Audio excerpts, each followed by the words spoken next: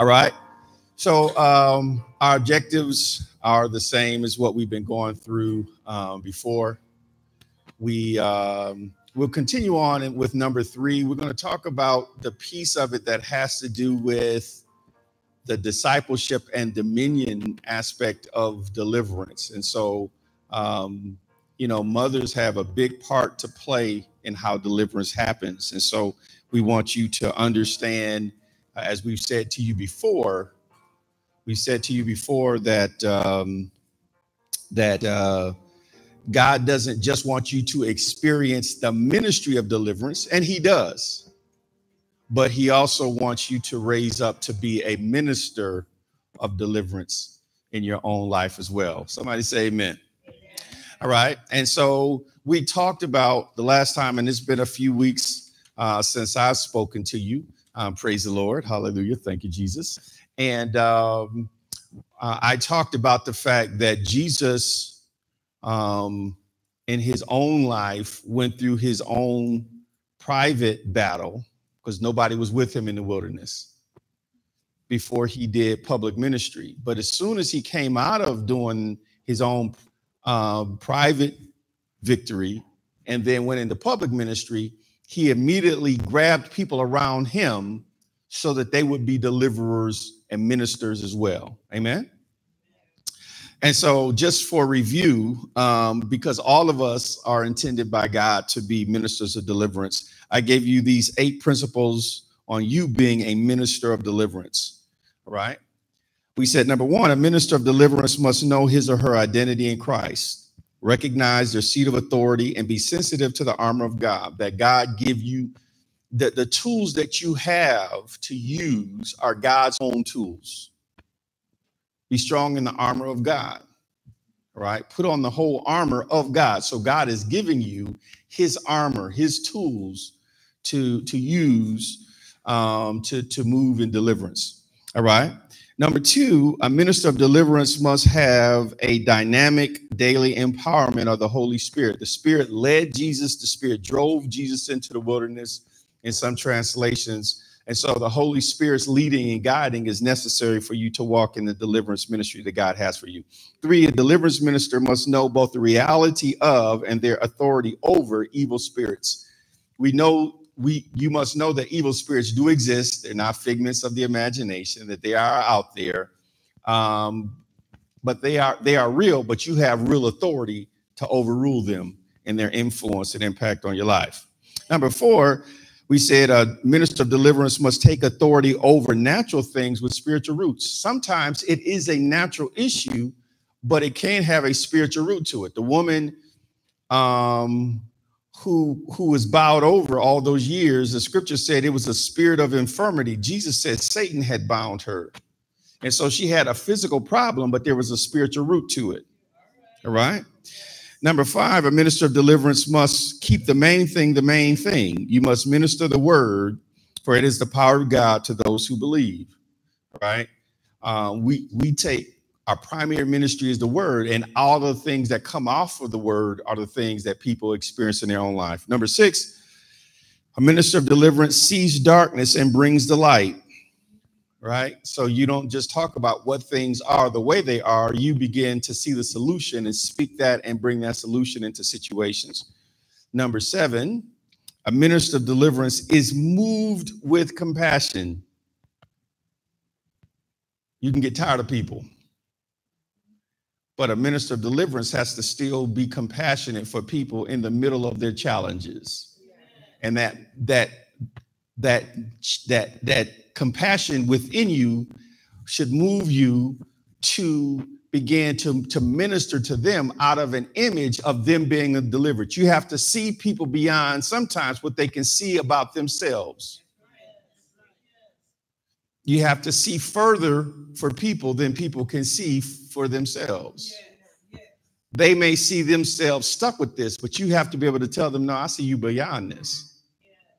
Right. And so oftentimes God would, particularly with men in some cases, when he was going out to reach out for men, they would be hiding. And God would say, I think about Gideon. He was hiding from the enemy. And God says, The Lord is with you, mighty man of valor. Now, he didn't look like a mighty man of valor, but God had an image beyond what his own situation was, and even beyond how he saw himself. All right. And then finally, number 8, a minister of deliverance engages others into their ministry of deliverance through discipleship. All right.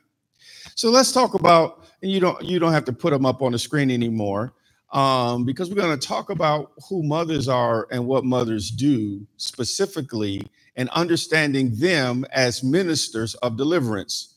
All right. So that issue about being moved with compassion.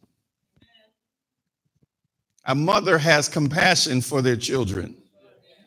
Sometimes daddies can get tired. Can we talk about it? Daddies have short tempers. But mom, now he can be 50 years old. She still call him her baby boy. Because there's something in a mother that has compassion. All right. And so that aspect of being moved by compassion is something that flows naturally from a mother. Solomon understood that because there were these 2 women living in the same house. They both had babies. One of them turned over on her baby, killed her baby in her sleep. And then when she woke up, she saw her baby was asleep, but she woke up before her friend. And then she switched the babies. So she gave her dead baby to the woman, and then she took that woman's live baby. And then those 2 women came to King Solomon, who was a young pastor sitting on a throne, and said, hey, both of these are claiming that the live baby is theirs. And so Solomon had the servants, his armor bearers, bring a sword. He said, cut the child in half. And the baby, the mother whose baby it was, the Bible says her heart went out to him. She yearned for her son and said, rather than cut him in half, give him to the other lady. And then the other lady said, no. Cut him, kill him so that neither of us have him. And then Solomon said, the one whose heart went out towards him, that's the real mother. There's something in a woman, a mother, that brings and births compassion for the child. That's why the spirit that calls a child a choice that is an inconvenient choice that should be snuffed out for little of no reason is of the devil. Because it violates the very nature of how God created mothers to be. All right.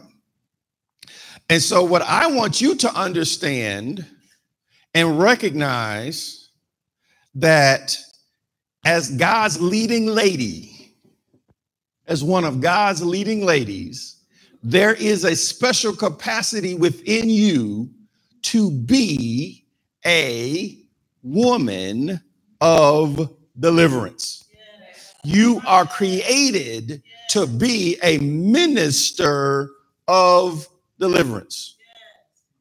So I have some definitions here about who a mother is and what a mother does. Let's look at my definition of motherhood.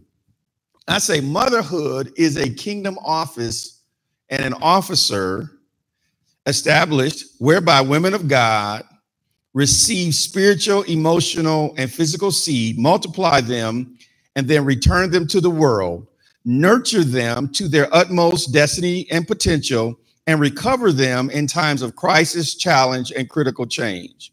So let's take some time to break that down. As a mother, you have to recognize that motherhood is just as ordained as pastorhood is. That God created the office called motherhood. It is a kingdom office, and the person who lives within that office, God recognizes as a kingdom officer. God recognizes the authority that you have to do the thing that he called you to do because he's the one that gave it to you. All right. And so what is the special capacity of a mother is that person receives seed, multiplies it, and then presents it back. All right. So motherhood works on the basis of receive, multiply, and return. Receive, multiply, and return. The father presents a seed to the mother. She incubates it. She begins to multiply it. It starts really small when it leaves dad. It's really, really small. But there is an inherent in a mother an ability to receive that seed, multiply it, and return it to the world. But not only does she just, sometimes women have a disparaging perspective about that. He's just a sperm donor. Hold it. Now, unless something happened and you were forced, you had some participation in that process.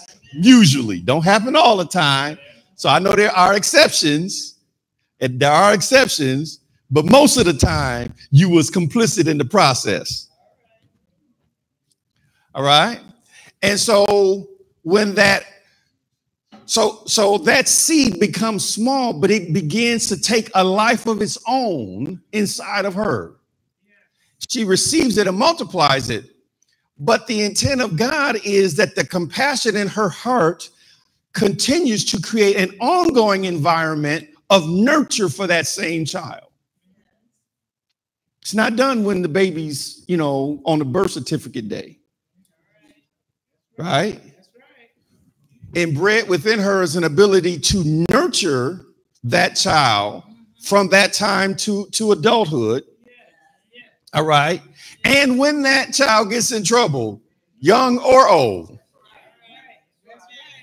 there's something that comes out in the mother.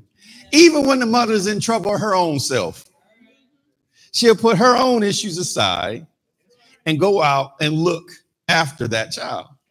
That's why I'm very sensitive to the fact that there are people who are themselves grandmothers and so on, who still on this day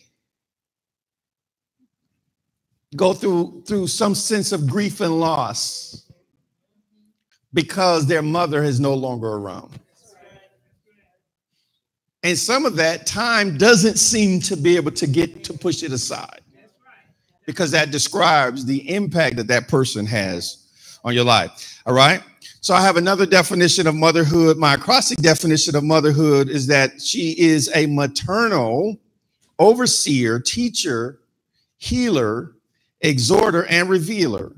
She is a maternal, right? She gives the material. The father, the seed of the father is the pattern. That's why he's paternal. That pattern, she gives it the assignment. She's the material for his pattern. You need a material and a pattern to produce a life. Got that? Paternal is the person who gives the pattern. Maternal is the person who gives the material. The pattern and the material have to come together to produce a life. She's a maternal overseer. She is a teacher, because that's why the scripture says, don't forsake the law of your mother. She certainly is a healer. Lord.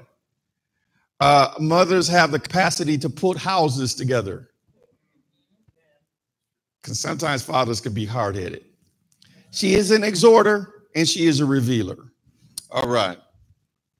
Now, the Hebrew word picture, I did some study on this for today. The Hebrew word picture for mother is she is the first nourisher. The first one to give nourishment to new life. All right. It also says that she's the first. The Hebrew word picture of mother is she's the first water. Why is that important? Because a child is born and incubated in water, right? Because when you're getting ready to be born, the water breaks and says it's time for you to get up out of here. She's the first water. She's the first nourisher. Water is also considered the source of life. All right. So that's all of these are pictures of who a mother is. She is considered the wombed man, the one with the house that's capable of keeping life alive. All right. And from this word that we get, the Hebrew word for mother is the word amen. Same root. That means a mother's life, because what does amen mean? Amen means so be it. It is so. Amen. God's word is yes and amen. That means it's faithful. You can count on it. A mother is a picture of faithfulness in scripture. She is a picture of loyalty. A person in scripture who is a fearful, afraid person is a person who hasn't been mothered.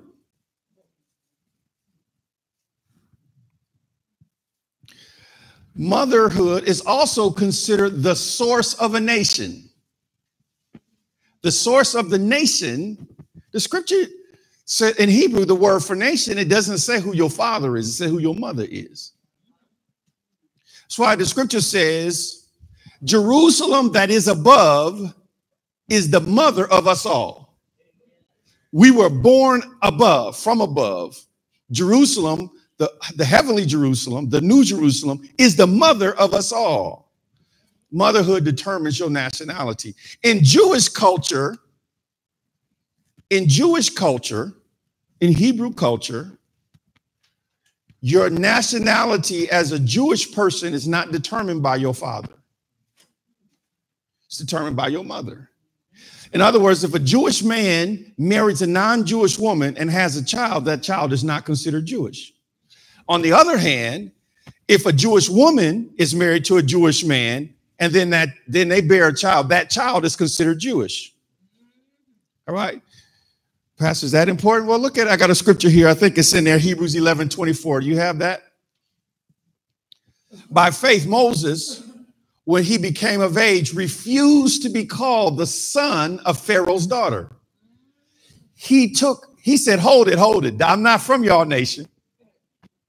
His mother determined what nation he was from. So he said, no. Yeah, y'all hook me up. You know what I'm saying? I much respect to you, but that woman is not my mother. My mother is named Jochebed.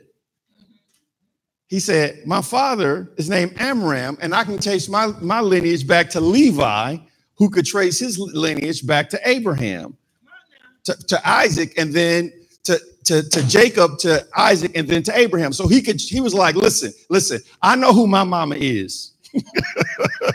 I'm just saying. All right. So what we're going to do today is look at the role of motherhood in deliverance. We're going to spend some time. We're just going to walk through Hebrews chapter 11, and we're going to pick out some of the MVP mothers. The mothers that are valuable players in people's deliverance. All right. Look at Hebrews 11. I'm going to read verses 1 and 2. Then I'm going to skip down to verse 6 and we'll go from there. Now, faith is the substance of things hoped for, the evidence of things not seen. For by it, the elders.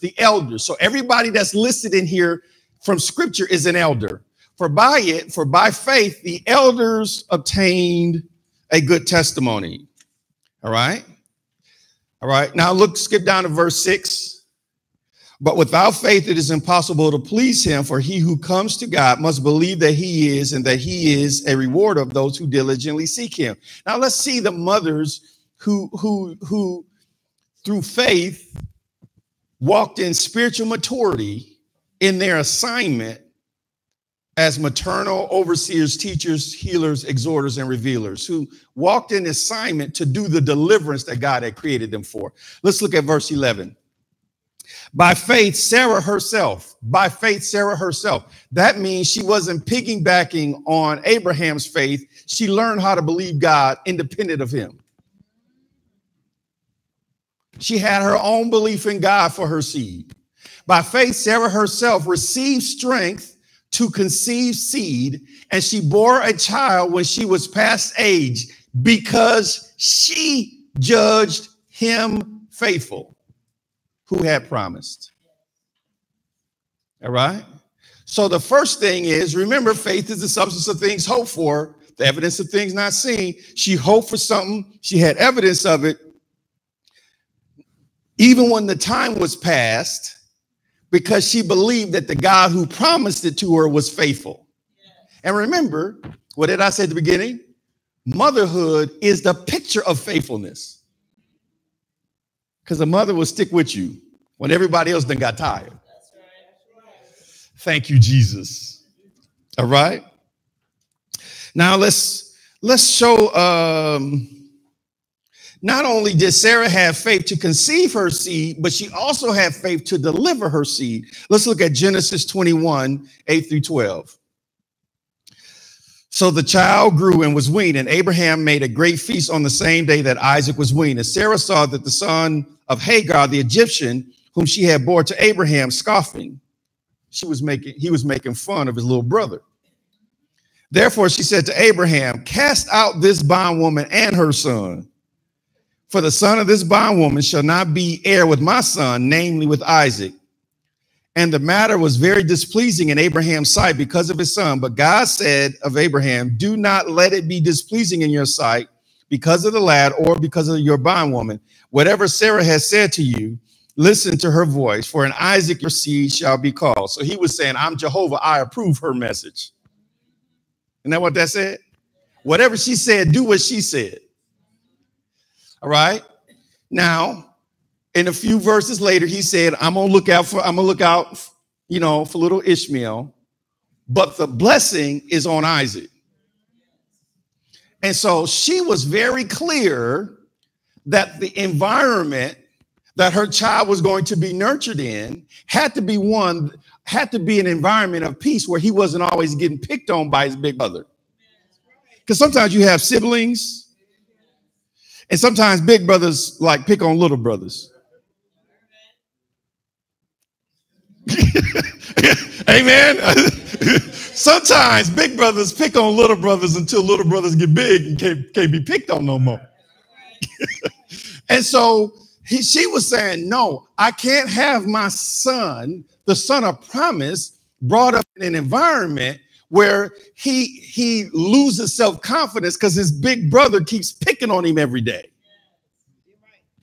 Now that in and of itself was a deliverance. She was seeing an issue and she was seeing where it would go down the road. So she was like, I'm gonna nip this one in the bud. All right. Yeah. See, that was a whole deliverance issue all by itself, wasn't it? Now let's look at the mother of Moses, Hebrews 11:23. You getting blessed by this? By faith, Moses, when he was born, was hidden 3 months by his parents, both of them, because they saw he was a beautiful child and they were not afraid of the king's command. So these parents, I gave you the name. The father's name was Amram. Amram, Levi, Jacob or Israel, Isaac, and Abraham. So Abraham, Isaac, Jacob, Levi, Amram, Moses. So Moses was 6 generations from Abraham. Okay, just walked you down there. Pastor, yeah, your pastor, he get the details. All right, and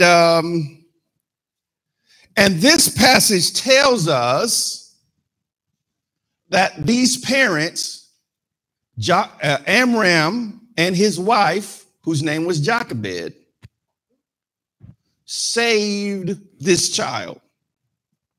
All right. But I want to tell you some more about that. But let me give you the statement here. I got a key statement here. When you have a problem, God has a baby, but you must, here's the deliverance piece. You must deliver the deliverer that is born to deliver you.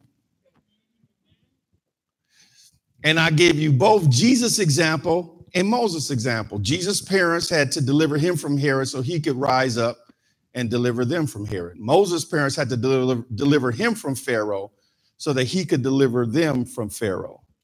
All right? That's a mother's responsibility. Now, Hebrews describes what I call the partnership of faith. Hebrews 11:23. In other words, the parents were working together. In God's economy, both parents should be working together to save and advance the life of the seed. That's right. That's right. All right. But if one of them is slow to the punch, the other one don't sit around and wait for that one to get in the game. I'm not going to wait for the other one to get in the game. I'm going to do what I could do. All right. Now, in Hebrews, it says both of them were believing, but your Bible says faith without works is dead. And Moses would have been dead if Jochebed hadn't got up and did something with what they were believing. Now, if it was Father's Day, I would talk about Joseph and Mary, because Joseph was the one that did it for Jesus. Okay, but it's not Father's Day, so you brothers step aside. I'm talking to the sisters right now. All right. So the sisters had to rise up. Now, Moses, in his own words, even though the author of Hebrews said both parents were involved in it, Moses, in his own words, told us that his mother was the MVP. Let's look at it. Exodus chapter 1, I'm going to read verse 22, and then I'm going to read all the way down to chapter 2, verse 10. So Pharaoh commanded all his people, saying, every son who is born you shall cast into the river, and every daughter you shall save alive. Now, he started this after Aaron was born. So Aaron was above the age, but when he started this, he said they're getting too many of them. I'm going to set abortion clinics in the ghetto so that we can kill out all the minority children. All right. And a man of the house of Levi went and took as a wife a daughter of Levi. Right. His name was Amram. Her name was Jochebed. So the woman conceived and bore a son. And when she saw that he was a beautiful child, she hid him 3 months. But when she could no longer hid him, she took an ark of bulrushes for him, daubed it with asphalt and pitch, put the child in it, and laid it in the reeds by the river's bank. So she put him in a little boat. And his sister Miriam, right? So Aaron and Miriam Moses was the youngest, stood afar off to know what would be done for him. Then the daughter of Pharaoh came down to bathe at the river. Her maids walked along the riverside. When she saw the ark among the reeds, she sent her maid to get it. And when she opened it, she saw the child, and behold, the baby wept. So she had compassion on him. See, even though she wasn't his natural mother, she still had this compassion and said, this is one of the Hebrews' children. Then his sister said to Pharaoh's daughter, shall I go and call a nurse for you from the Hebrew women, that she may nurse the child for you? And Pharaoh's daughter said to her, go. So the maiden went and called the child's mother. Then Pharaoh's daughter said, take this child away and nurse him for me, and I will give you welfare. I will give you your wages. Now what that said? She got the same government that was killing children was paying for this one. See, God have a way, don't he? So the woman took the child and nursed, and the child grew, and she brought him to Pharaoh's daughter, and he became her son, so that she called his name Moses, saying, because I drew him out of the water. All right. So in Moses' case, it was his mother that made, and his big sister. Thank God for mama and for big sister. All right. They worked that thing, didn't they? You know, some of your deliverances, so, I have 4 sisters. Each one have different personalities, but there is even among siblings, sometimes there's one that's more motherly than the rest, even among siblings. You know what I'm saying? And so, I saw my oldest sister who is here with us, praise God, healthy, and God is working things with her. And I saw my second oldest sister when she got in trouble, go down and start to do the mama thing. No, she went down there. She handled the business. We was all stepping to the side, like, let's just get out of her way. She handled it, right? Just like Miriam. Miriam handled that situation. That could have went a lot of different ways, didn't it? But she stood up for her baby brother. And God moved on her faith. Now, she wasn't even a parent. See, I just want you to broaden your mind about how far your motherhood deliverance capacity is. She was still a child. And she got in there and she worked that thing. Shall I give you a nurse for this child? Yeah, his own mama. You know what I'm saying? I mean, and see, God hid the deliverer from Egypt in the palace. Do you understand what I'm saying? I mean, I just want you to understand what can happen when you take your assignment to be a deliverer seriously. God will move stuff if you move with him. Come on, say amen. Now, here's a mother deliverer that everybody tends to look at the two. You've heard me preach, but I got a new one today. We're going to talk about the harlot Rahab. What? She was the prostitute. Okay, all right. That's the start of the story. Let's see where the story finishes. All right. Hebrews 11:31. Let's look at Rahab for a second. By faith, the harlot Rahab did not perish with those who did not believe when she had received the spies with peace. Remember, she was the one who was the prostitute who had her house on the walls of Jericho, brought in the spies who were coming in to spy out the land. She told them, we scared of you. We really scared. And they said, because you saved us, when we come to slay the city, we will save you and anybody that's in your house. Now, they can't go outdoors. This is not the day to be playing in the street. This is the day to be in on curfew.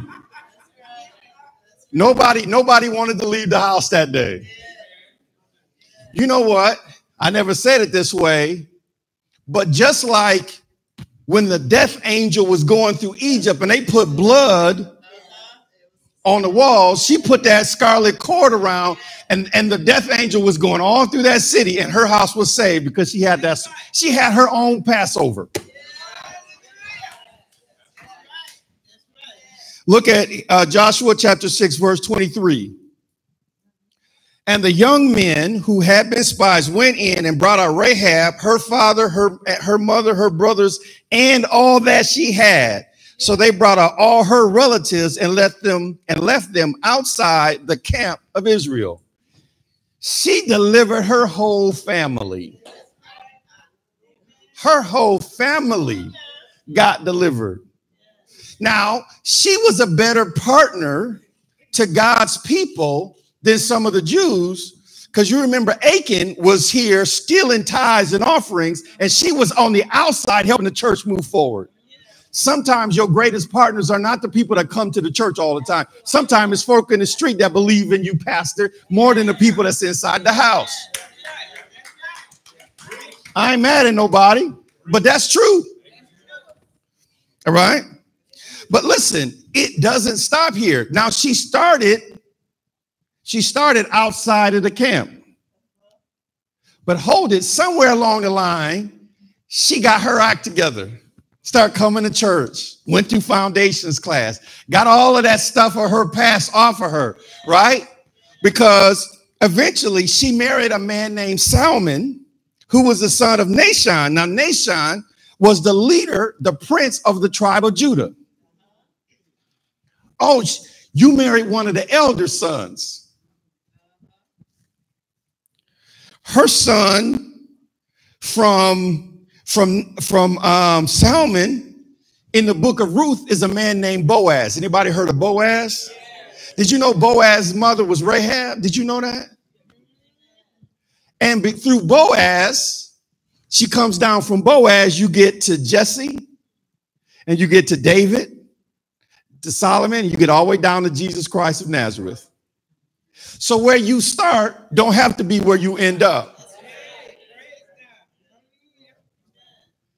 In Matthew chapter 1, verse 5, it lists her name in the genealogy of Jesus Christ. You got it? So I just want you to understand that she wasn't even pregnant. She wasn't having no child. Nothing had happened, but she saved her whole family. And through that process of believing God, she not only saved her extended family, but she gave birth to David and to Jesus. Wow. Now, that's some real deliverance there. Now let's go to verse 35. This is the one I really wanted to get to. We're just going to read the first part of this. Women received their dead raised to life again. That mothers, because the two women that is referenced here were both mothers. So I wouldn't do the scripture any injustice if I said mothers receive their dead children raised to life again. That's right. They did it by faith. You know, the interesting thing is that neither of these women were Jewish. Remember, Elijah said, there were many widows. Jesus said of Elijah, he said there was many widows. When the famine was 3.5 years, there were many widows. And God sent Elijah down to Jezebel's home country. Sidon was Jezebel's country. Those are her peoples. See, God got a sense of humor. He hid Elijah in a house in Jezebel's home country when her husband was searching all around the world trying to figure out where he was. He was doing, the scripture says he put a bolo out on him, be on the lookout. He put a worldwide APB out on him and hid Elijah in Jezebel's home country. And there was a widow there who took care of him. All right. And because of her partnership, she pulled things out of the preacher that the preacher didn't know he had. He didn't know. He knew he had a prosperity anointing. But he didn't go there saying, "Oh, I didn't raise the dead." He didn't have a bunch of testimonies like that. But watch her pull this out. All right. 1 Kings 17, 16 through 24. It says, the bin of flour was not used up, nor did the jar of oil run dry, according to the word of the Lord, which she spoke by Elijah. See, she prophesied, she sold to the man of God, and she received a harvest. Now it happened after these things that the son of the woman who owned the house became sick, and his sickness was so serious that there was no breath left in him. He was sick and he died. So she said to Elijah, what have I to do with you, O man of God? Have you come to me to bring my sin to remembrance and to kill my son? And he said, give me your son. So he took him out of her arms and carried him to the upper room where he was staying and laid him on his own bed. Then he cried out to the Lord and said, oh Lord, my God, you also have brought tragedy on the widow with whom I lodged by killing her son. And he stretched himself out on the child 3 times and cried out to the Lord and said, oh Lord, my God, I pray, let this child's soul come back to him. Then the Lord heard the voice of Elijah, and the soul of the child came back to him, and he revived. And Elijah took the child and brought him down from the upper room into the house and gave him to his mother. And Elijah said, see, your son lives. Then the woman said to Elijah, now by this I know that you are a man of God, and that the word of the Lord in your mouth is the truth. Now, Elijah didn't go there saying, oh, I got a resurrection anointing. He didn't say that. Now, he told her he had a prosperity anointing. He told her, the Lord has spoken to me.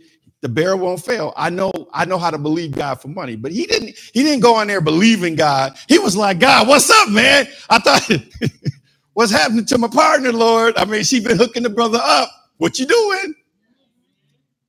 But she pulled.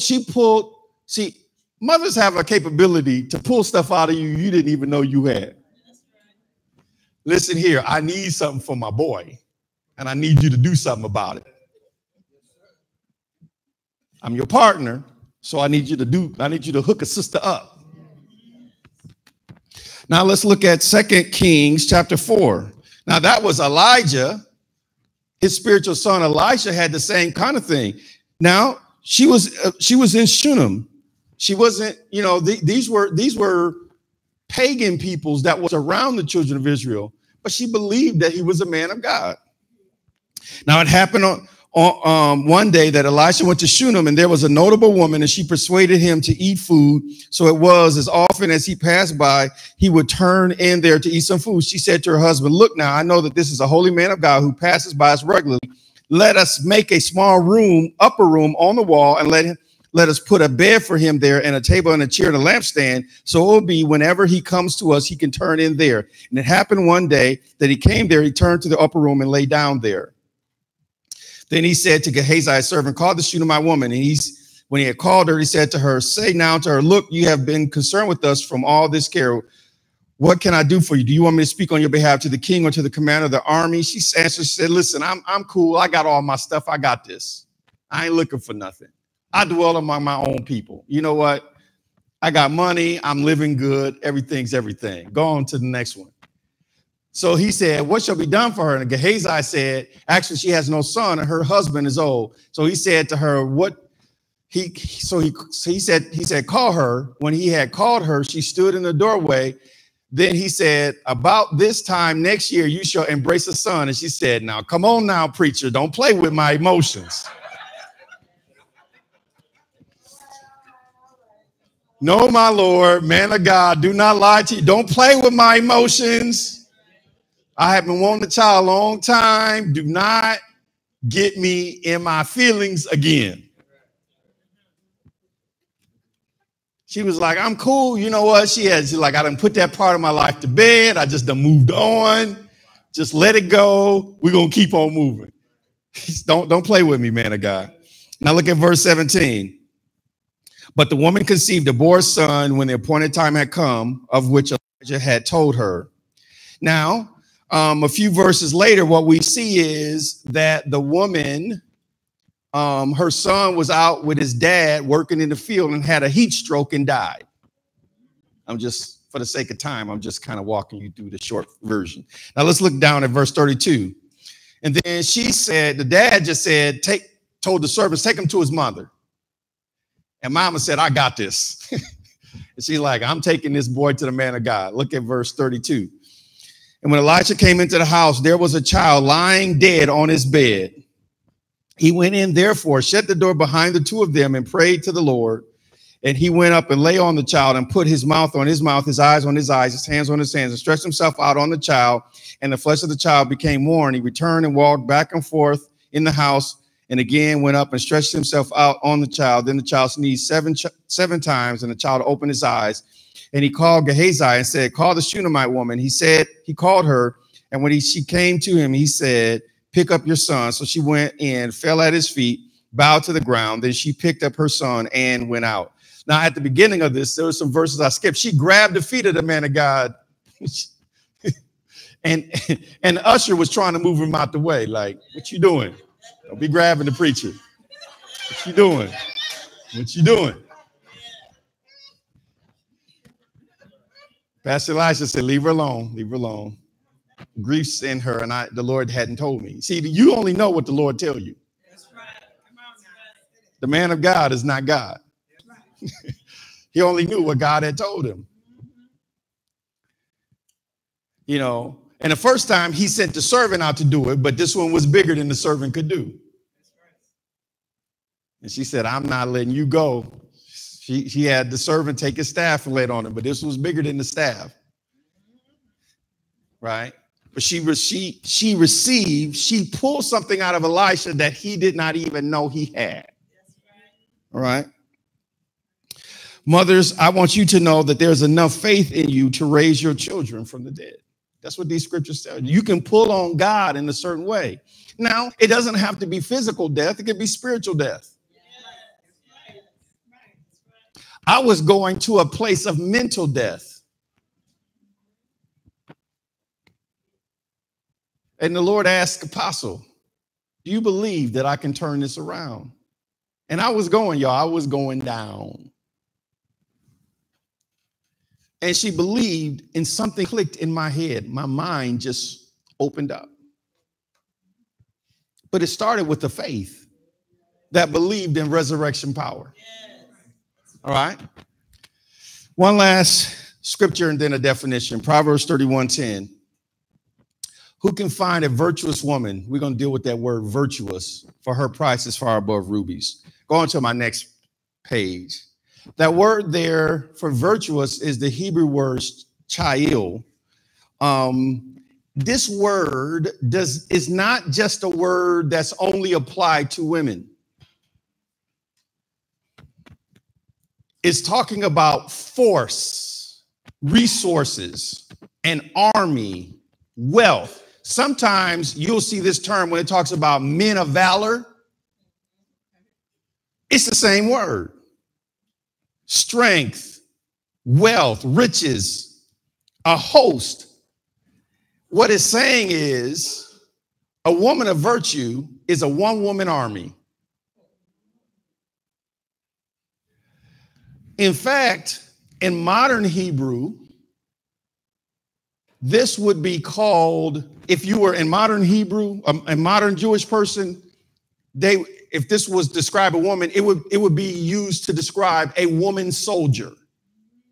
Now you got to understand, in Israel, because they are surrounded by hostile forces, everybody, male and female, is drafted in the army for a certain age range. And then women fight right next to the men. What God is telling you is when it comes to the deliverance of your seed, God's giving you all the tools, all the weapons you need to stand with your husband if you have to, but if you got to, you can stand alone. He will recognize and respect the power that he has given you to be the deliverer that he has made you to be. Amen. I want you to take that authority and meditate that I'm raised up on behalf of my children, even on behalf of my community, to be a deliverer. I'm going to start here next week, just because this was enough for the day, but I'm going to talk about Deborah. That she understood she was raised up to be a deliverer in her community. I want you to understand who you are and the capacity that God has put in you. Come on, let's stand.